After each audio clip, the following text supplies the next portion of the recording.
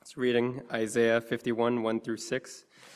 Listen to me, you who pursue righteousness, you who seek the Lord, look to the rock from which you were hewn, and to the quarry from which you were dug. Look to Abraham, your father, and to Sarah, who bore you.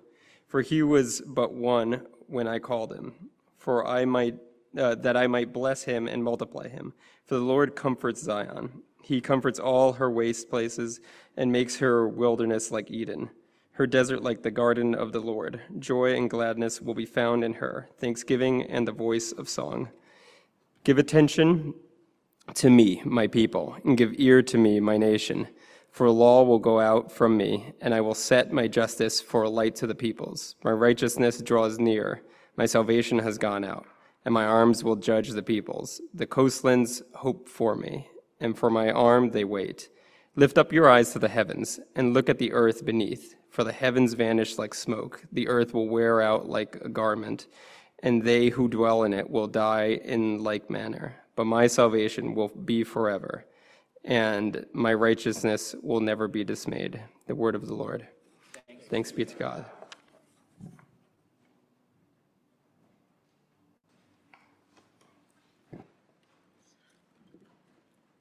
Let me pray before we look at God's word here. Our Father, we come before you. We have been looking at your Son Jesus. We've been singing. We come from all different places this morning. We ask that you would speak to our hearts by your Holy Spirit. That you would comfort those who need comfort. That you would encourage those who need encouragement. That you would give us a clearer vision of who you are. I pray this in Jesus' name. Amen. So you can turn in your service sheet to our Old Testament reading, Isaiah 51. We'll spend most of our time there this morning.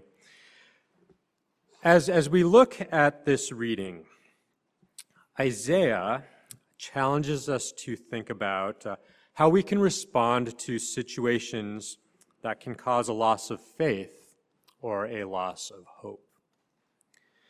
Now, this passage is addressed to a group of people who have faith in a God who has plans and purpose in interacting with humanity. Perhaps you share this sort of faith. We gather here at Emmanuel around a shared conviction that we see most clearly who God is and who we are in the light of who Jesus is. Now, if you're someone who does not share this faith, or who maybe is wrestling with the claims of Christianity and of Jesus, I invite you to come along with us as we look at what can be a kind of a difficult topic. Sometimes the things that cause hopelessness and despair for people who have faith in Jesus are the same things that cause others to hold Jesus at a distance. And I think that all of us, regardless of where we're at, will at times wrestle with hopelessness or despair or disillusionment. It's something that is common to all humans. But what do we do when we find ourselves in a place where we feel like we're losing faith or we're losing hope? Well, with this question, let's step into the part of the Bible that we have before us. It takes place some 700 or 800 years before the time of Jesus. In this section of the book of Isaiah, which we have, and Isaiah is quite a large book that covers a long period of time. In this section, we're entering into a moment in the history of God's people that is characterized by extreme loss. Isaiah is a prophet who is speaking to God's people, to the people of Israel, when they are in exile. Basically, what that means is that God's people had been forcibly removed from the land that they called home, and they were scattered across the Babylonian Empire, which was the dominant empire at the time. There's been a long period of upheaval leading up to this time. Prior to this, the kingdom of Israel had been split in two, into a northern kingdom and a southern kingdom. The northern kingdom had been completely destroyed by the Assyrian Empire, and the southern kingdom has been dismantled by the Babylonian Empire. There's been a loss of identity, religious identity and national identity. There's been displacement from their homeland. The rituals of everyday life have been disrupted. Families and communities have been torn apart through death or forced relocation. And the few people who have been allowed to remain in their homeland are living in occupied territory. And the cumulative weight of all of these losses, all this trauma and this instability, has produced a loss of faith and hope. Now, we may not share these exact circumstances with the people of Israel that they faced at the time Isaiah was writing, though maybe there are some people here who have experienced displacement and violence. But for many of us, we have experienced something of hopelessness or despair. Maybe it's fighting a prolonged illness or having a loved one that's going through that. Maybe it's fighting an addiction. Maybe it's just the general state of division that characterizes our nation and the often vile political discourse that's broken relationships and makes everything feel rather unstable. Or maybe it's the polarization around issues of justice and race and abuse. And all of this is as much inside the church as outside of it. And in light of all of this, it can feel like we're losing hope and we're losing faith. I live in Harlem, and last week I met this lady who, along with her church, has adopted a playground not too far from where I live. And she invited me out to see what they were doing each week. And so I went out there, and this playground is probably on the roughest block in the neighborhood. If anything violent or shady is going on, it's usually right around where this playground is. And so this lady, she shows up every week. Often she shows up by herself with Ziploc bags full of food and bottles of water and ices and fruit to give out to kids. And she's recruited the youth officers from the local precinct to come out, and when they can, they'll set up games and they'll set up activities for kids. A couple weeks ago, she'd handed out basically everything that she had, and it was time for everybody to go home. So as people were leaving, she's helping everybody get out, and she noticed that there were two small kids that remained behind, and soon it became obvious that their families weren't around. Eventually, they figured out that one of the kids was just dropped off at the park because his mom had to go to work. And she was overwhelmed because she had no options for childcare. And she'd seen some adults in the park who looked responsible, and so she left her son there and had to go to work. And then after some investigating, everybody discovered that just nobody knew where this other kid came from, where he was from, where he belonged. It was a mystery. But he was known for always being at the park by himself all day and often into the night. He was young enough that he didn't know where he lived or how to get there or what his parents' names were or anything. And then when they were all trying to figure all of this out, a family came up and pointed out another kid that was with them, and they explained that they'd found this child alone in that park, and they couldn't find out who he belonged to. They'd actually adopted that kid, and it's the situation that's kind of shocking. Is what do you do when there's that much hopelessness on a block that kids are just being abandoned? And this has also been it's been a hard couple of weeks for me. There's been a number of memorial services that I have been attending that were live streamed from back where I grew up. Back where I grew up a few weeks ago, there was this plane crash in the mountains close to Calgary in Canada. And I found out after that there were 6 young men that were all on this one plane, and they all died. 5 of them were from the church that I grew up at, and I knew 4 of them. 1 was engaged to be married. 2 had small children under 2 years old. And that community is really hurting right now. And so what do we do in the face of such a thing? How do you offer comfort when someone's world has been shattered? Can you offer comfort that doesn't feel empty or insufficient? Well, Isaiah is writing to a people whose world has been shattered. It seems like they bet on the wrong thing.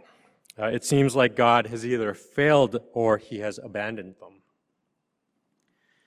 But Isaiah has a word for them. It's a word of comfort and a word of hope. Isaiah invites them to look back at what God has promised. He invites them to look forward to a future hope. And he invites them to focus on who God is and how God draws near to them. Our passage starts with the words, "Listen to me, you who pursue righteousness, you who seek the Lord." Isaiah is linking seeking God with pursuing righteousness. And the word that's translated here as righteousness it's a complex word. It carries the sense of justice, and sometimes it's translated as justice. And another way that it can be translated is with the word vindication. You who pursue vindication. And I think vindication captures what's going on here. This is an appeal to the character of God. Vindication carries the sense of God bringing about justice based on his faithfulness to what he has promised. God's character, his integrity is at stake because he's bound his name to his people in what we call a covenant. Isaiah is saying, you who are still hanging on, you who haven't totally given up, even though it seems like there's every reason to, you who hold out hope that God is faithful and good and just, look. But look at what? It says, look to the rock from which you were hewn and to the quarry from which you were dug. And this is kind of a poetic way of saying, look at where you came from. Look to the rock and the quarry. Look back. You're not just an autonomous individual cut off from the past, but you have a history that is more than just the events that come after your birth. Your present experience doesn't define you. Now, this is something that some of us do when we're in crisis or doubt. We get introspective. We kind of fall back on family, or maybe stories. Some of us have stories of how maybe grandma and grandpa have built up a life out of nothing and out of hardship, or how they overcame all of these obstacles in life. But for some of us, we hear this call to look at where you came from, and we think, great, that's not what I was hoping to hear. Maybe some of us have gone to great lengths to bury the past or to avoid it, to get out from under a shadow. And maybe that's why we're here in New York City. Some of us are running away, and some of us don't even know that we are running away. Some of us didn't even have anything intentionally passed on to us, and we feel kind of lost. What do I look back to? And I think that's part of the extreme individualism that characterizes our society today. This summer, I came across a book when I was at the library that caught my attention, and I picked it up, and I read through the whole thing in about a week and a half. The book is called Coolie Woman, The Odyssey of Indenture by Gayatri Bahadur. Apologies if you're from the Caribbean or from Asia. I can already feel my mom glaring at me from 2,000 miles away for saying the word coolie. For those of you who are not familiar with the term, it was originally a word used in Europe to describe unskilled laborers brought over from Asia. But it became a pejorative word akin to the N-word, mainly because of its use on plantations in the Caribbean when indentured laborers were shipped in, mainly from India, once slavery was officially abolished in the British Empire. And that's part of my family history on my mom's side. My mom's from Trinidad. I picked up this book because I'd heard a lot of stories from my grandmother and my aunties about how brutal life was on the sugarcane plantations in Trinidad. But I think I was holding out some sort of hope that, there's some sort of family exaggeration that comes from the stories that are being told about the old days. And this book, I had a lot of research and documentation about the experiences of indentured laborers, mainly in Guyana, but also throughout the Caribbean. And in this book, it turned out to be way more brutal than I anticipated. The depth of pain and the continuity with the slave trade was disheartening. Now, I share this to say that looking back at where we've come from is not going to be enough in itself. Some of us will only find pain. Fortunately, Isaiah is pushing us to go beyond just looking back. But in going beyond where we come from, he's not counseling us to ignore or to trivialize the past. Instead, we're holding it up in the light of something else. You know, we all have that person in our family that nobody talks about. We don't talk about Bruno. We've been watching some Encanto at our house. But maybe we have an event or a vocation or an experience that nobody acknowledges. Maybe we're the person that is in our family that nobody talks about. Well, Isaiah, he gets more specific in our passage. He actually defines who the rock and the quarry from which you were dug is in the context of the history of the people of Israel. The rock, we're told, is Abraham, and the quarry is Sarah. Now, those of us who have family histories that we are proud of will often look back with rose-colored glasses and not consider that there's anything bad buried back there. And those of us who have been Christians for a while or have grown up in church and are familiar with the story of Abraham and Sarah, we can have that same sort of experience. They're considered heroes of the faith. And that's even how they're talked about in some places in the Bible. But why are they heroes? And why are we to look back at them? Well, Abraham and Sarah are the people who Israel traces their lineage as an ethnic group back to. Way back in the first book of the Bible, in Genesis, God appears to a man, then known as Abram, who will have his name changed to Abraham, and his wife Sarai, who is renamed Sarah, and he promises them that if they will follow him, that he will make them a great nation through whom all the nations of the world will be blessed. And at this time, Abram and Sarai are not young. Abraham's like 75 years old. They have no children. And while they consent to following God to a new land, they actually don't do a really great job of trusting him and following him the whole time. Sarai laughs at the prospect of an elderly couple bearing children. Multiple times they get into a tough situation, like with a foreign leader, and Abraham tries to pass off his wife as his sister, which just leads to more trouble. And eventually, after 11 or so years of despairing of actually having their own children, Sarah takes matters into her own hands and gives her servant Hagar to Abraham so that she can bear him a child. There's a whole lot of mistrust in this story, and maybe that's the whole point of what Isaiah is trying to highlight for us. Israel's ancestors aren't perfect either. There's a lot of stuff to not be proud of in there. But Isaiah does not dwell on Abraham and Sarah for too long. In fact, he brings them up and quickly turns our eyes toward God. This here is the voice of the Lord speaking in the last half of verse 2. For he, Abraham, was but one when I called him, that I might bless him and multiply him.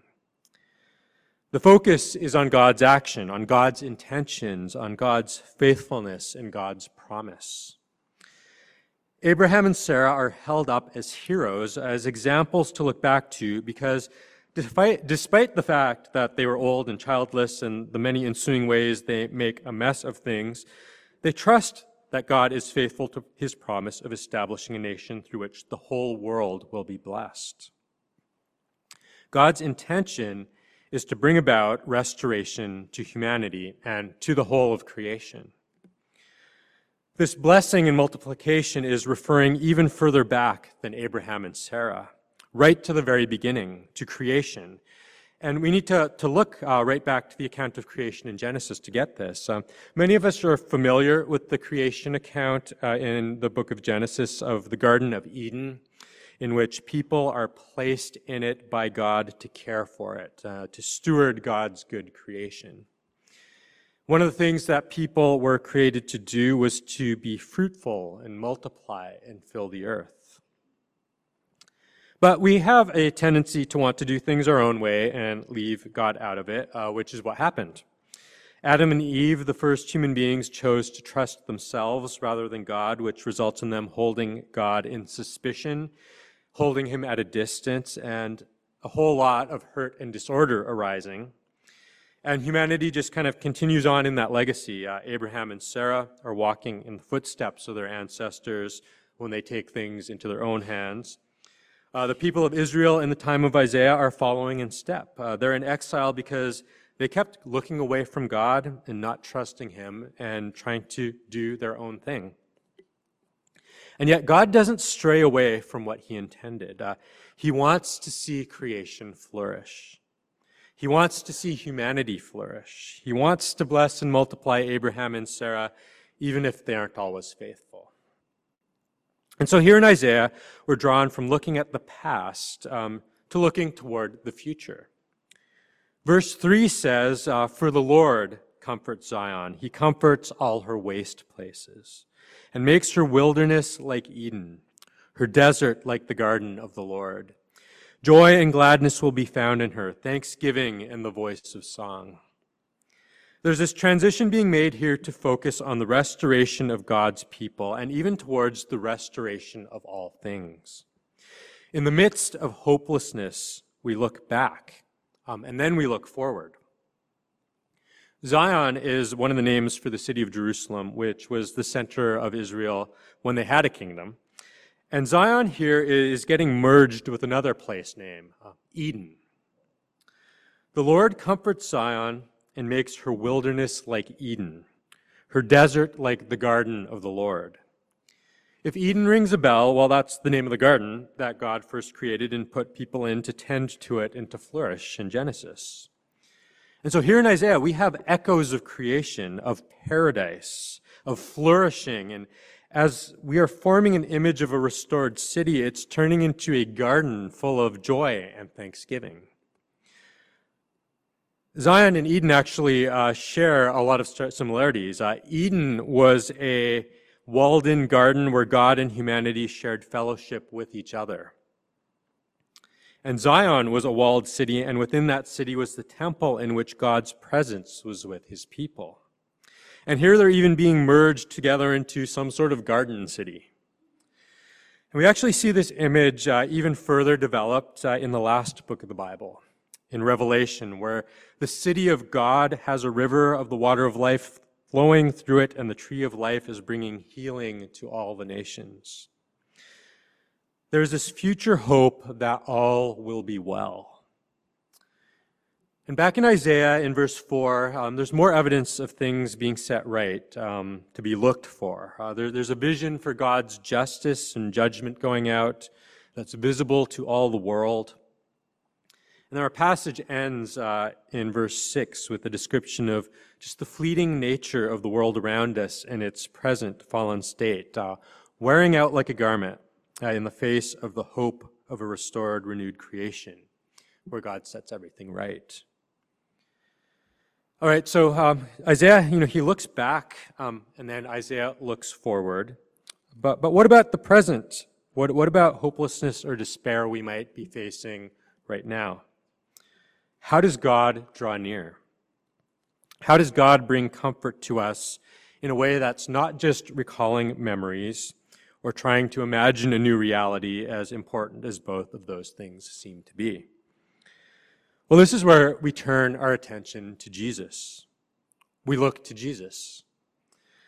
The people of God continued on in a state of exile for hundreds of years, and some are able to return to their land as the Babylonian Empire falls and other empires rise. But they never actually achieve this vision of restoration on their own. But there is this hope that God will intervene and restore righteousness and justice, which continues throughout this time. And then Jesus shows up. And he's acting an awful lot like God. In our gospel reading in Matthew, we find that Jesus is having a conversation with his close disciples that he's gathered together. They have just witnessed Jesus feeding thousands of people with just 4 loaves of bread. And this is not the only time that Jesus does something like this. With Jesus' presence, there's this abundance of provision. There's a foretaste of the flourishing and care that Isaiah was looking forward to. In Jesus, God is stepping into his creation to set things right, to dwell with his people as it was in the garden, to comfort his people as Isaiah hopes for. And that is why Jesus goes on to die on the cross, to take upon himself the death and pain that's resulted from his people turning away from him. Jesus suffers with those who suffer. But also in doing all this, he wants to bring them into the life that we were made for. He rises from the dead. Death and suffering are not the final answer. And that's what we're invited into when we are invited to follow Jesus. And so we find Jesus talking with his disciples and asking them, who do they think he is?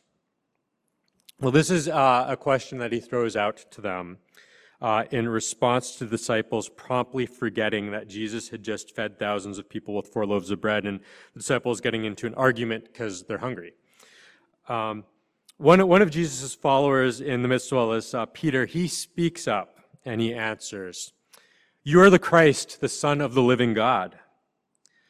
Peter acknowledges that Jesus is the Christ. That's God's promised one who brings the hope for salvation and restoration. Jesus responds by saying that on Peter, on this rock, and Peter's name means rock, on this rock I will build my church. What's going on here? Well, I think what we're seeing here is the character of God, which is the same as the character of God we saw back in Isaiah. Peter, like Abraham and Sarah before him, isn't perfect. In fact, Peter is often best known for denying Jesus 3 times shortly after what's happening here. And he's also known for getting called out by the Apostle Paul for not hanging out with non-Jewish Christians. And it's not anything really special about Peter here. It's simply that Peter is willing to acknowledge that Jesus is God and follow him and trust in him, to go to him for what he needs, especially when he's messed up. But more so, God is faithful to his promises. God welcomes in and works through people who haven't got it all together and who sometimes fall into hopelessness and despair. Jesus builds up his church, his people, us, as witnesses of the restoration that is to come in its fullness. It's actually people like Peter and like Abraham and Sarah, people like you and me, who are far from perfect, yet who confess Jesus as Lord, that Jesus gathers together as witnesses of the hope we see and that we long for in Isaiah. So how do we respond when we face hopelessness or are losing faith? It's something that we come back to time and time again here at Emmanuel. We look to Jesus. He's our comfort. He's our hope. He's the one who holds us in our suffering and the one who makes all things new. Jesus remains faithful to those of us who put our trust in him, even when we're in a place where we don't know which way is up and which way is down. He remains faithful to us when we're feeling strong. He remains especially faithful to us when we are feeling weak. And so, wherever you are, if you're feeling weak, if you are wrestling with God feeling distant, if you are feeling that God is near, the encouragement is the same. So we're going to continue on in our service here. We're going to continue looking to Jesus. We're going to continue looking to him in prayer and in song. And Jesus is faithful. He's faithful to be with us no matter what it is that we face. Amen.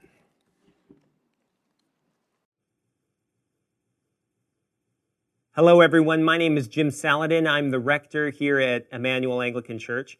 Our church exists to see and describe and reflect the beauty of Jesus Christ for the flourishing of our city. And I hope this podcast encouraged you in that way towards Christ. If you're here in New York City, we'd love to see you. Please join us on Sundays at 11 a.m. Generosity drives everything we do at Emmanuel. And if you'd like to contribute, please visit www.emmanuelanglicannyc.com/give.